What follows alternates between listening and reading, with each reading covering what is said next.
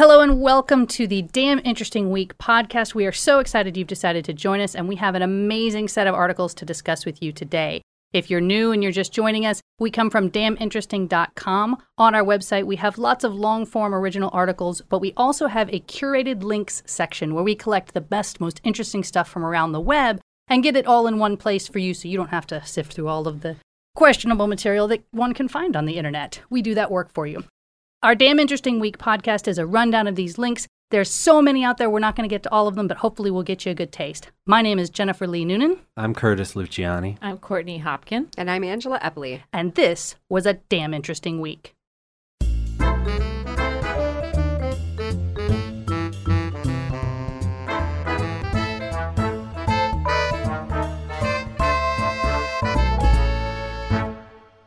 So let's get started with our first link. First link.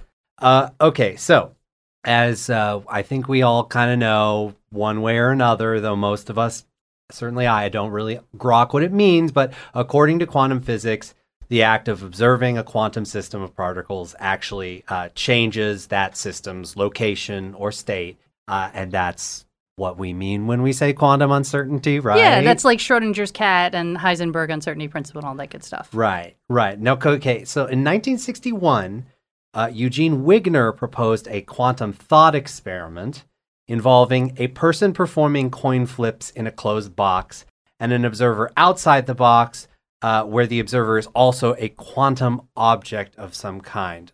Look, please don't press me with questions as I attempt to summarize this because I am not beyond the like, whoa, dude level of appreciation of science. But our study suggests objective reality doesn't exist. Okay? Like scientifically, they're saying we've demonstrated. Let's stay tuned. All right. Stay tuned. This is a roller coaster ride of theory and things that are impossible to understand to normal minds like ours. Okay, so this is a study by Massimiliano Proietti and Alessandro Federici. So Italian. I hope I did this okay. Yeah. Your Italian's much better than your Spanish. That's good. Or not Spanish, your science. Yes. I'm trying my best to do right by these guys. Two quantum physics researchers at Heriot-Watt University. Proietti and Federici set out to realize this experiment on a small quantum computer made up of 3 pairs of entangled photons. Okay, the first photon pair represents the coins. The other 2 are used to perform the coin toss, measuring the polarization of the photons inside their respective boxes. So, in other words, this is like the observer is a quantum object. The observer sees one result of this coin toss, which is a kind of quantum coin toss. And this can differ from the observation of the particles performing the coin toss, and both can be correct. So not only are we collapsing a certain position out of what is actually just like a range of possible positions, we're getting 2 contradictory results on the quantum level, and both are correct. So this feels to me like the old thing, like one of us always tells the truth and one of us always lies, and you have to ask the question of the questioner. Like you have to go through 2 channels. Yeah. It's some kind of weird, crazy, big brain thing like that. I don't know. Well, I take a little bit of beef with the fact that these were physicists, right? Quantum physicists doing the work, but ultimately the way the lead sounded was a very philosophical kind of question. And I know there's a lot of overlap with theoretical physics and philosophy. Yeah. But, I mean... You're thinking they should stay in their lane, basically. Or, what do the philosophers have to say about this, too? I know there are lots of bodies of thought on both sides, objective reality, subjective reality, but... Right. As I understand it, the question was always, quantum physics, does that fundamentally only explain the way things are when they get super, super, super tiny? And the fact is we just have to accept, there's 2 different types of physics. There's physics for things that are super, super small and subatomic, and then there's physics for everything that's bigger. The rest of us. Yeah. And it's like, yes, in some crazy way on the subatomic level, contradictory truths can be true, but once things get big, only one thing can be true at once. But if we apply that quantum thinking to the large scale level, then things get very dicey. Everything falls apart. Things get real complicated because nothing's real and there's a zillion universes and, I don't know. I mean, I'm just a guy. I'm just trying to put my pants on, If someone my watches shoes you put nearby. Your pants on. Well, so, but what you're saying basically is like, the observation changes the state of it. So if I ignore the article, if I choose not to observe what's in there, then it's not true. Then all of the study that they did it's invalid because I haven't looked at it. That's true, but you've observed it through me because now you know that. So I think, relate. Yeah, sorry. What have you done by saying this on a podcast? Now you really messed things up. Yeah, sorry. Breaking news. Everything's really confusing, guys. You heard it here first. I'm sorry. Everything's really confusing. Thank you for bringing the truth to the people. All right, next link. Next link. So babies, right? Yes. Yeah. They get hiccups. Okay. Aw. Yeah. I have a 11-year-old, and he is very prone to hiccups and always has been. And they were very upsetting for him. I don't know why. I guess he just doesn't like the sensation. But some scientists studied brain waves during hiccups on newborns and infants. And it turns out that they could be key to brain development. Like you need to get the hiccups to properly develop? What is subjective reality? What is objective reality? Who can say? So you're saying every time you do a hiccup, nice little divot opens up in the gray matter. Exactly. It puts some, okay. Well, I mean, it's basically like a beta test of our systems functioning, Yes, right? Like, yes. is your diaphragm actually connecting to the thing that is causing the, like... Yeah, no, that's Which is important for breathing. So you want to... So the researchers found that when the diaphragm contracts, every hiccup produced these big brain waves in these newborns. And newborns spend like 1% of their time hiccuping, which is like 15 minutes a day. So that's a lot. That does seem like a lot of... I don't remember watching my kids hiccup that often. I felt like mine hiccuped a lot. Well, you were taking up the slack. Between us, we averaged. Yes. Your son was... Does yours have... Hal used to hiccup quite a bit, but when he was tiny, I don't know if it was a crazy amount, though. Well, it's not, Again, 15 minutes a day. I mean, that's more than we spend. I don't remember the last time I got hiccups. I'm trying to imagine that, like, you have this baby and it starts hiccuping and you're like, quick, get the electrodes on its skull. Like, they had to have hooked these kids up earlier and then just waited for them to get the hiccups. Yeah. What led them to go, hey, let's put some electrodes things on a baby. And then they'd put them right on their scalp. Yeah. And babies are hiccuping early in gestation. They start hiccuping at like 9 weeks or something like that while they're in. Like in the womb? Yeah. So, and I remember feeling that. I don't know if you do. Not at all. But it was a long time ago. I remember feeling when he would hiccup. It's like this weird little just little jolt. spasm. Mm-hmm. Yeah, I want to see the follow-up study for adults. Like, if I get the hiccups, does it help me? Could I No. get big brain waves? No. I'm going to say it just depletes. It's set in stone by now. Can I'm I done. just say, hiccups are annoying, y'all. They are. I hate them. Yeah. It's so irrationally mad. He when I does. Like He violently does. angry. Yes, he gets so upset. He has to stop whatever he's doing, and he has to find some March water. to the sink angrily, and drink from the opposite side because that's my. You're really not going to like this. My husband can willfully stop the hiccups. Oh. And he's so proud of it too. He gets one and he's like, okay, hang on. All right, they're gone. And I'm like, That. He must be getting some kind of fourth brainwave or something. He's got something. It's weird. He said it was because he hated it as a kid, and he was like, mind over matter. I'm going to control this thing, and he would just sit in the bathroom like willing it to stop, and somehow I don't know, one of the two. Next link. Next link. This one's a video, so I really encourage you to go on Damn Interesting at the curated links to check this one out because it's a 1967 educational film that predicts the technology we'd be using in the future. And I have a serious soft spot for retrofuturism. I love that stuff. All of its flavors. But this one, uploaded by YouTube user Adam Kwiatkowski, it's pretty good. So it's only like 1:09 of what's actually on the link. Some things that they got right. They have an interactive television screen and they show someone going through the process of making an at-home purchase. They even showed them using a credit card for purchases. Oh, wow. The thing that was a little bit retrofuturism about it was that the point-of-sale credit card reader was embedded into the table. So you're like scanning in your house, baby. Yeah, it was sort of like a vertical insert as opposed to whatever else. But I mean, for 1967, pretty darn close. Mm-hmm. everything else was very built in. None of the kind of a la carte standalone monitors and things that we're used to. I've seen some, flat screen TVs that have been fully flush and embedded with the wall, but this was really taken to its late 60s, early 70s design extreme. Yeah. They were big into integration in the 60s. It was like it's all going to be built into the wall and their appliances and everything. Yeah. Just part of the house. Exactly. But they did have flat screens. They even had a girl using, like a small child doing like a stylus with sort of like a tablet or type of interface. So, I mean, they got a lot of things right on this, including working from home. They touted you'd be able to work from home through cables. Right. Mysterious cables. I mean, we all know that they're actually a series of tubes, but Right. Yeah. pretty close. Yeah, absolutely. And they also sort of failed to account for inflation. I think the lady who did the online purchase, she was buying a lawn sprinkler piece, and it was only $6.95, which, to be fair, if it was just a little peripheral, maybe it would still be that price, but That's right. They weren't counting on that. not at that time. So, cool video. What was the, were there any fashion choices in the video of note? Whereas everyone just drew. Sadly, there wasn't any retrofuturism fashion, I so love no those- lame. There wasn't like Big full silver collars. right. I love it when they flight have suits like Saturn's rings around their heads. around the arms, arm pieces. Oh, I love it. It's I think so- Rainbow Bright had some of that. She on her did. situation. Absolutely. No, we were just had sort of like high-waisted slacks, slight flares, bowl cuts. And it might come back. They could still be right. I am wearing bell bottoms right now. I'm not. I don't have a bowl cut. We'll bring it back piecemeal.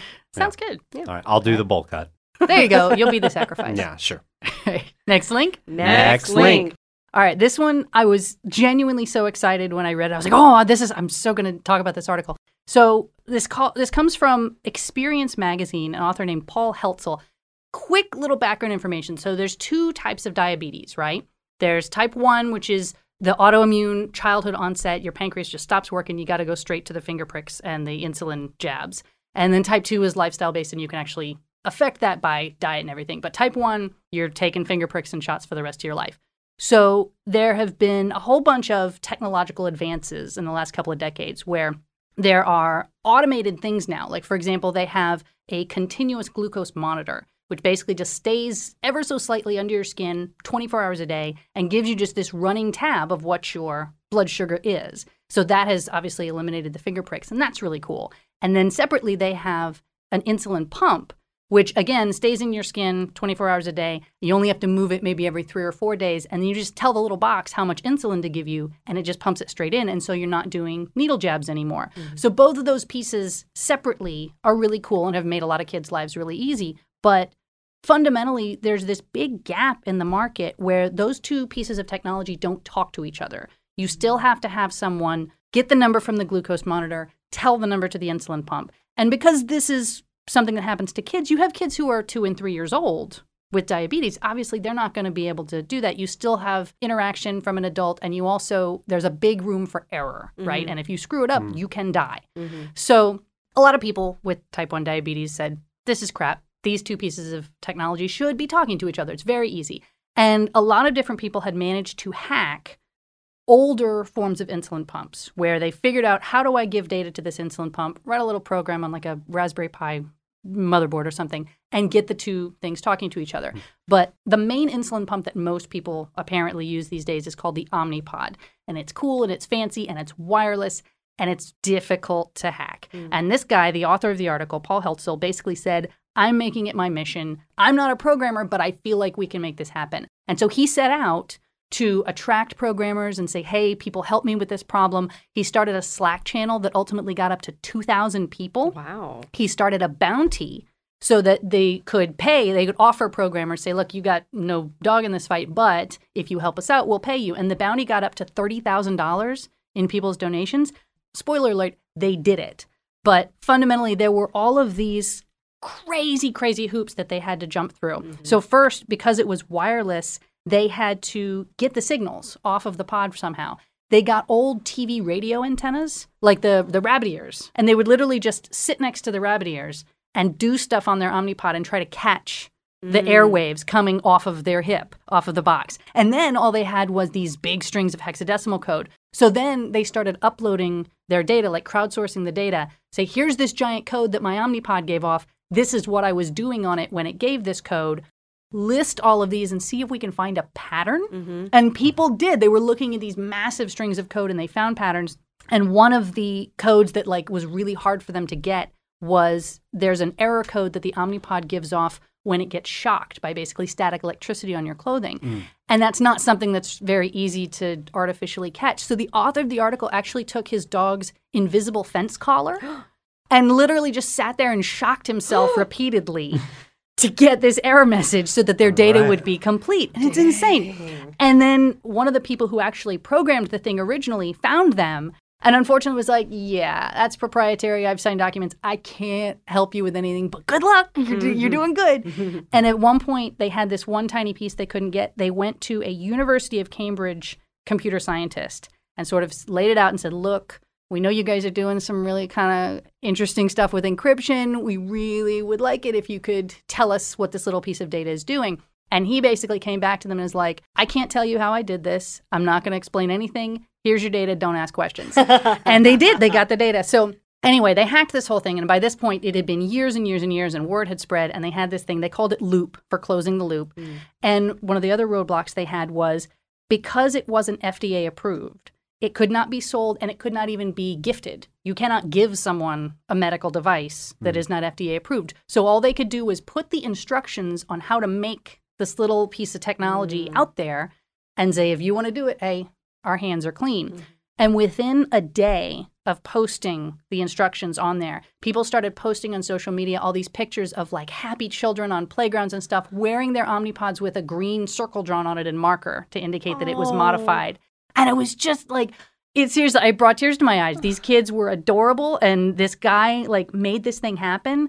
And now that it's out there and there's all these kids using this and not dying, it's working really well. Now some nonprofits have come up and they're funding to like get it FDA approved, which costs a ton of money. So wow. So I'm kind of just bewildered as to why this space was so uninvested in that. So were they. That's sort of been this sort of outrage. The hashtag that they kept using on social media is "We are not waiting." And it's a bunch of kids and their parents going, this is nonsense. You should absolutely fill this hole in the market. And if you're not going to, we will. Right. And it's not even like a hole in the market so much as it is just functionality of existing technology. Right. If the Omnipod people had been participating, this would have been a very, very short, easy project. But they were, no, that's our code. You can't have it. Did they have any response to this in terms of, obviously if you're tinkering with the stuff, it's going to void whatever warranty. And I'm sure they've got some legal CYA, but did they have anything in their defense to just acknowledge, oh, yeah, we should have done that? They did not mention it. I'm sure whatever they would have to say would not reflect well on them. Right. Yeah. Next link. Wow. Next link. Okay, this is titled The 7,500 pound, as in the currency, dress that does not exist. Well, I should hope not at that price. This is just from the BBC by Cody Godwin. Earlier this year, Richard Ma, the chief executive of San Francisco-based security company QuantStamp, spent $9,500 on a dress for his wife, but the dress designed by fashion house The Fabricant is a digital dress, which can be rendered onto photographs. So this is not a real dress. It's just for photo, like they're paying, Instagram. This is something that apparently a lot of high-end, well, not a lot, but at least a few, according to this article, a few high-end fashion houses are experimenting with, which is the idea of, digital clothing, or like we will use our tools, which are tools that they already use, of course, to model clothes that they intend to produce. But they will just use these tools to create simply the model and sell you the right to use that model, I suppose, to have it kind of shaped onto you in some kind of this gives a whole new process. Meaning to like the emperor's new clothes. Like you're paying, that's insane. So it's not a pattern to actually construct and create a dress with fabric in real life. It's designed to be a dedicated digital asset. Yes, right? Of some kind. I don't know exactly what the process is. It's just like you pay for the right to, we'll add this to, 10 of your photos because they model it to your pose in the photo. Sure, I imagine they're not even giving you anything except photos. They're just saying, we're going to digitally put this stuff on your body and then send the photo back to you. Something like that. I mean, I think they can also send you the, whatever the software is, whatever file format they use, the file which contains the 3D model of the dress. So I suppose if you If you had have the expertise, CAD, you can Right. have the CAD file Yeah. and have at it. You know what I'm imagining is like, so you still have to go outside into the trees or whatever for your little Instagram shot, but I imagine that you can't be wearing something else too complicated if they're going to put this dress on you. So you get like people walking around in green screen bodysuits basically everywhere. I mean, but it makes a certain kind of sense if you look at these photos, because it's like, yeah, you could wear your tracksuit and, get to the top of whatever peak, something crazy like that. But what did make this make sense to me, as kind of nuts as it sounds, is that it was very much inspired by the popularity of outfits in video games. Right, Fortnite digital, and so forth. yeah. And when I think back, it's like I haven't played video games really in like 10 years, but I used to play a lot of video games. And when I think about the total number of hours I put into, like, it's like, oh, if I play this for another hour and I beat this level, I'll unlock the other pants Right. for my character. I spent a lot of time, I think, unlocking pants for a lot of digital Story of your characters. youth. That's Yeah, right. Yeah, misspent youth. Well, trying and to the- get like palette swaps for Street Fighter character outfits. And the Yeah. next step of this is you don't even have to climb the mountain anymore. It's like you give them a digital rendering of your body, and then they just put it together, and they're like, oh, here you go. And you were never even there. Yeah. Like, that sounds great. That seems like a steep price for, custom Photoshop. Yes, I mean that's very top of the line. Some of these houses are offering more like $11 or You can get a kid to Photoshop that so fast. yeah, I'm sure you can. Yeah, it can't possibly be that hard. Some of these photos look pretty crummy, but some are pretty impressive. All right. Next link. Next link. This article is a, irony article? I don't know. It's not Satire? it's not necessarily deserved. It's not satire. It is Venice is flooded right now. Okay. Their regional council met Tuesday night to discuss measures to combat climate change.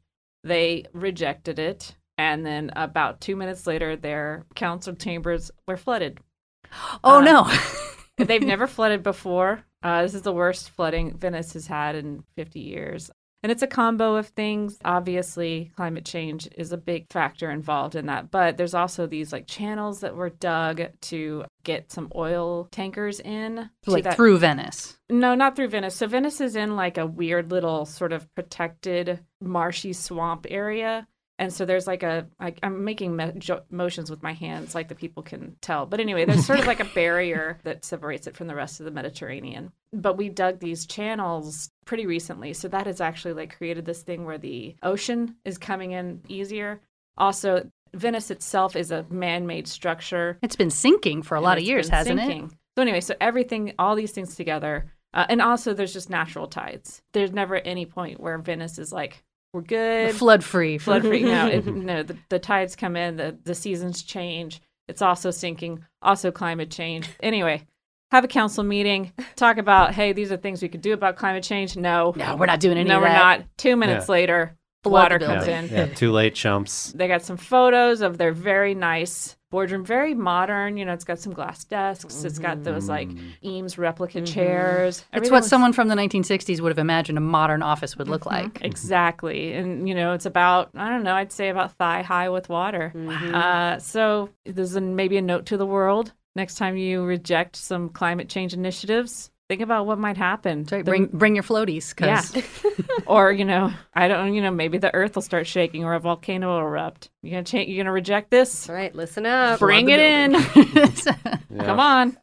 Next link. Next link. All right, let's talk about some feral hogs. Feral hogs. Suey? We all remember the viral meme of the 30 to 50 feral hogs. Yes. Well, they are still up to no good, especially the ones that found and destroyed cocaine worth $22,000 hidden in the woods. Oh, no. Good job, That's Hogs. right. This was in an Italian forest. Police discovered this when they were wiretapping a call in which the dealers were complaining about the incident. Dang boars. Also in the article, it notes it was not immediately known what happened to the curious animals. Yeah, I'm pretty sure they didn't make it.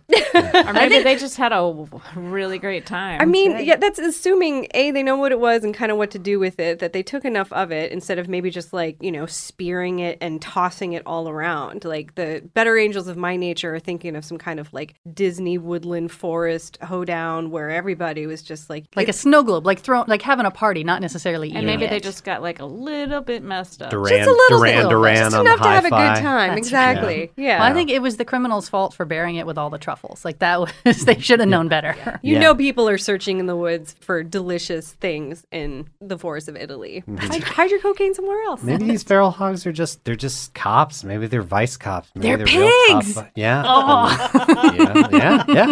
Yeah. They're I can picture them with the, Miami Vice colors and two pigs wearing like open pastel blazers leaning against Sunglasses, hot rod like of some Ray-Bans. kind. Yeah. Yeah. That feels very vibey to me. I can see that, sure. Yeah. Visco pigs. Visco They've pig. got Birks Yeah. on, giant T-shirts, Hydro and flask. some hydro flasks, Mhm. some Yeah. puka shell necklaces. Probably a boar can do a lot of cocaine though, like They're a lot very more than big human. and aggressive. I think they probably could They take their lines 2 at a time. Yeah. It Little double line.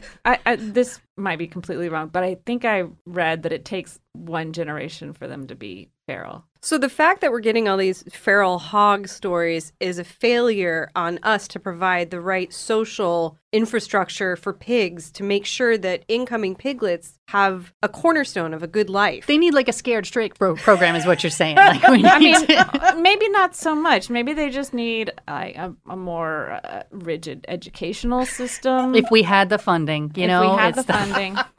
Or maybe just, a more caring education system. Or characters to look up to in the mass media, like the Visco pigs. That's right. That's right. If they had seen representation of themselves, they might have understood that there was a different way. I can be a cool pig. Representation Cool matters. hot rod. All right, next link. Next link. All right, so this one, the title is How the World's Biggest Gun Helped Solve a Long-Standing Space Mystery. And it is true. There is the world's biggest gun featured in this article. It comes from the Technology Review. But the more interesting aspect of this is what they shot with the gun. So there is sort of this ongoing issue that sometimes crops up, but it's more something we're thinking about for the future of debris in space. There's just a ton of it floating around. They've cataloged hundreds of thousands of these pieces. But our very best radar can only detect something that's 3 millimeters or bigger. And we know that there is some stuff that is smaller. And they were saying, we want to know how much. What percentage, if a satellite gets destroyed by something, what percentage of it turns into these tiny little particles that we can no longer track and that are out there being dangerous for other satellites in orbit? So what they did was they built a satellite that wasn't actually functioning, but it had all the pieces, and they called it DebrisSat. Mm-hmm. And they put it at the very end of this long-barreled gun. It's 192 feet long. It's underground. I don't know why. They already had it, and they were using it in other weapons tests, but somehow they decided this was the thing to use. They shot something that was the size of a soda can, 15,000 miles per hour, right into this satellite. And in the room that the satellite was in, they had lined the walls with these foam panels.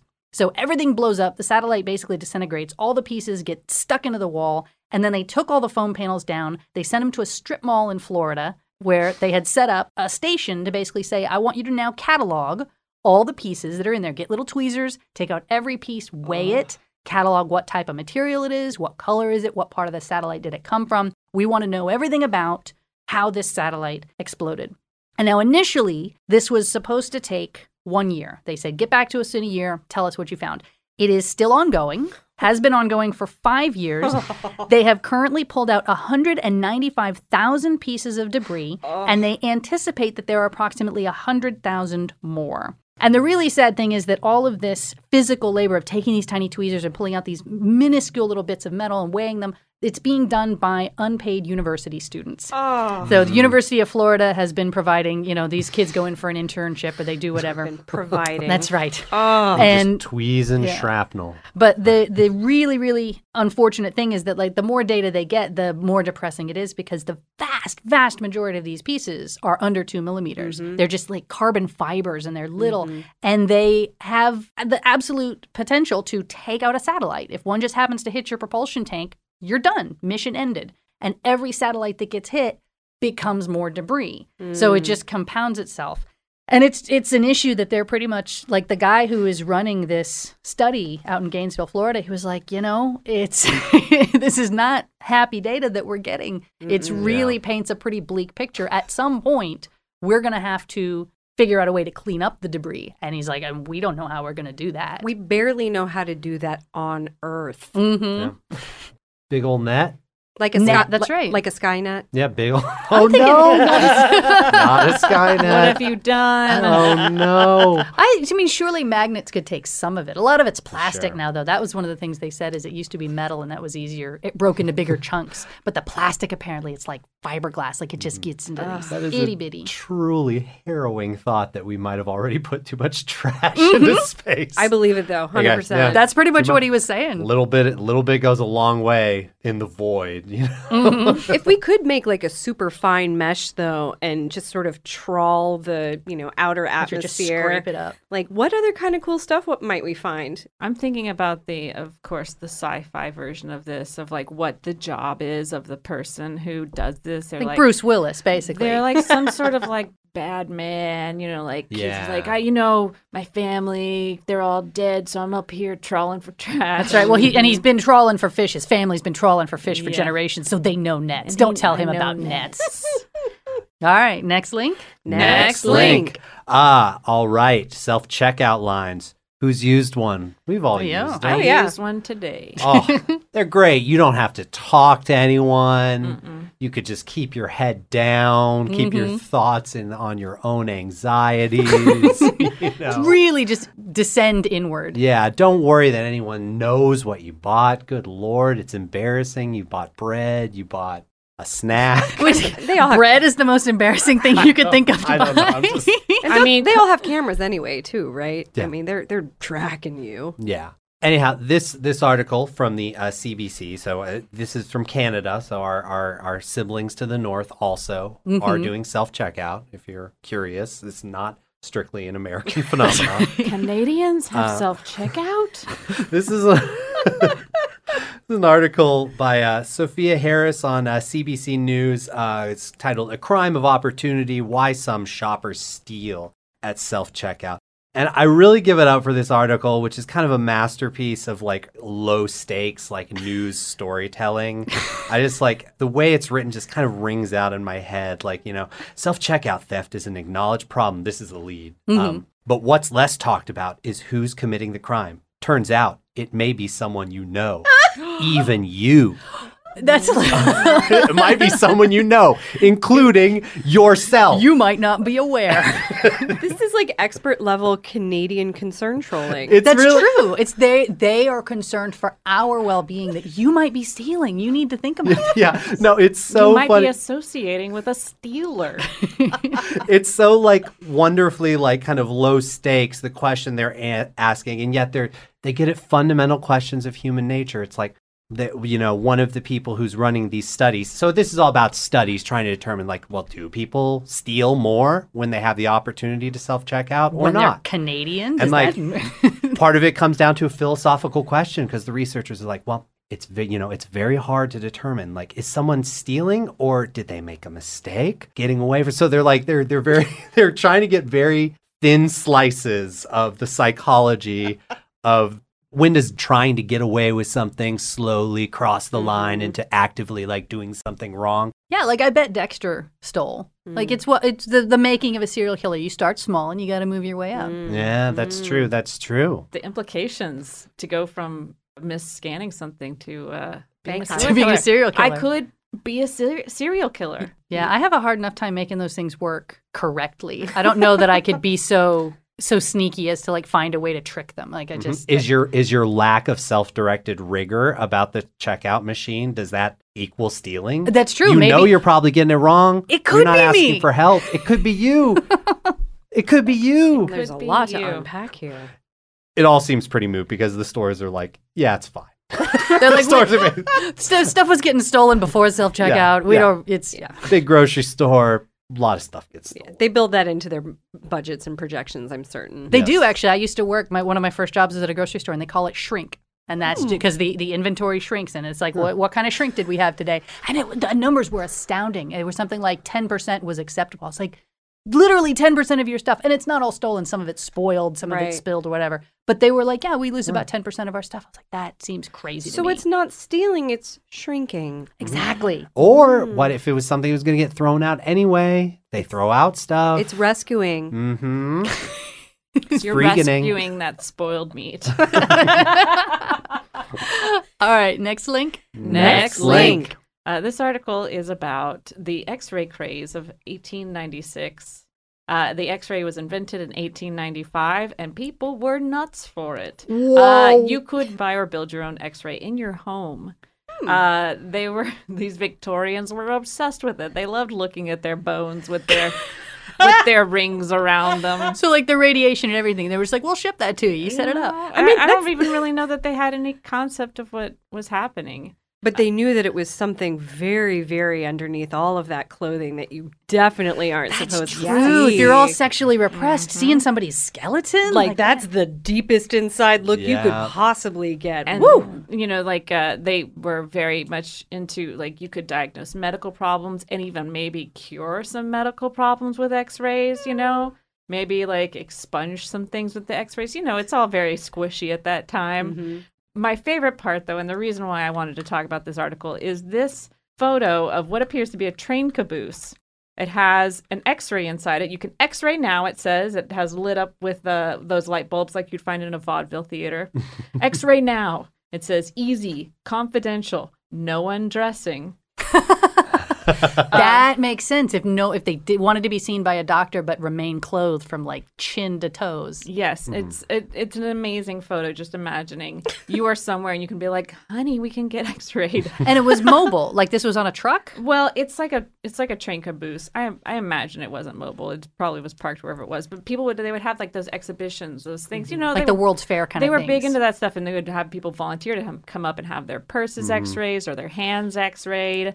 And it was touted as like germicidal and beautifying. But, like this was also just like the pet rock or, whatever. Yeah. It died as fast as it was born. Yeah, the Victorians had great crazes because, it's just, I think it was just kind of a time in history where the rate of like crazy new innovations and discoveries was like proliferating to the point where it was kind of first starting to break the human mind. Our minds are all like totally, fully broken now. I feel like we're in Like, another yeah. one of those time periods Yeah. now where I'm just looking at it going, I can't process any of this. Yeah. You want to send me a thing in for my house? Okay, sounds good. And it was the great age of like dissection where they were like, wait a minute, we can take these things apart and take like a look at what's inside of them. They were doing this with animals and insects and all that stuff. So Yeah. like the fact that you were able to dissect yourself Without having to die. Yeah, without having to die. Or you could just look inside your purse.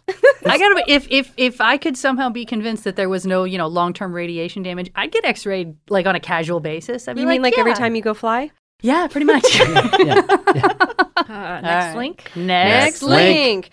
Let's talk about Play-Doh. Wait, the guy or the material? Excellent question. The material. Okay. Yay. Way more interesting. Play-Doh. So this is from David Kindy from Smithsonian.com, and it's titled The Accidental Invention of Play-Doh. So like most beloved household, even childhood things, it was an accident. So the company was called Kutol, Kutol Products. It was founded in 1912 in Cincinnati, and their flagship product was a soft, pliable compound used for wiping soot from wallpaper. So it was kind of like those magic erasers, but for wallpaper and for soot, and it was squishy. The problem was in the 50s, due to a number of things, wallpaper wasn't really a thing anymore. People were using other heating elements that weren't producing as much soot. The company started to kind of have a bit of a decline. How did they turn things around? Well, the CEO's sister-in-law, who was I think a nursery school teacher, she read an article out in the world about how wallpaper cleaner could be used for modeling projects. And so she's got a bunch of kids around. She's a nursery school teacher. She tested the material, confirmed it was non-toxic, and they loved it. The formula hasn't changed all that much. They've kind of reduced the salt amount so it doesn't dry out like the older ones used to dry out a lot faster. But it's basically a mixture of flour, water, salt, borax, and mineral oil. That's interesting that you say they've reduced the salt content. My understanding was always that the salt was in there to prevent kids from eating it. That basically, like, that was what they told me, was that it's super salty so that the kids won't, they might put it in their mouth once or twice, but they're not going to want to eat it because it is edible, but you don't want to be eating all the Play-Doh. It's Right. not good for you.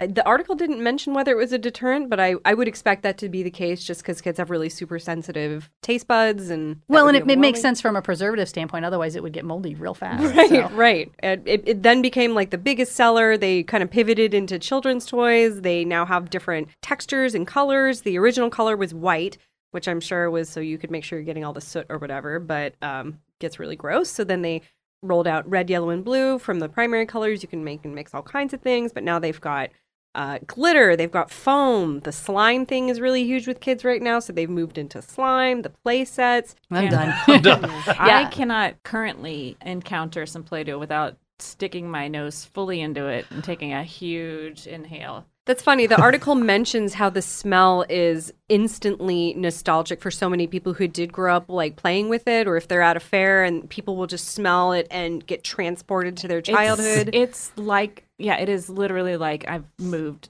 to another place. Yeah, when I think smell they've it. even tried to patent the fragrance of it. Like it's got hints of vanilla and cherry, even though it is mostly salty. But Yeah, it just smells like, I'll be the voice of dissent here. I think it smells disgusting. I hate it. but it's amazing. recognizable. It is, absolutely. I don't deny that. I Yeah. can smell it across the room. Yeah. Real Proustian Madeline. That's Yeah. right. All right. Well, that is all we have time for today. We're so glad that you joined us. Hey, guys, you want to hear about a cool new service that ships Tiddlywinks to your home on a monthly basis? Now. What about a new way to order your shower water online? No, water is already in my shower. What did you do with the water in my shower? So obviously we're not going to talk about those because we don't have sponsors. Much as we love monthly services and ordering things in a new, easy-to-use app, we're not into that. We're not into telling you about it, and we don't want to have advertisements on our podcast. We are listener and donor supported. We would love it if you would visit our Patreon at Damn Interesting Week. You can also go to damninteresting.com and donate the old-fashioned way and just include a note that you did it for the weekly podcast because you like us, because we like us, and we like doing this, and we hope that you want to keep hearing more of this. We are off next week, but we will see you in another week after Thanksgiving. Until then, I'm Jennifer Lee Noonan. I'm Curtis Luciani. I'm Courtney Hopkin. And I'm Angela Epley. And please have a damn interesting week. Bye-bye.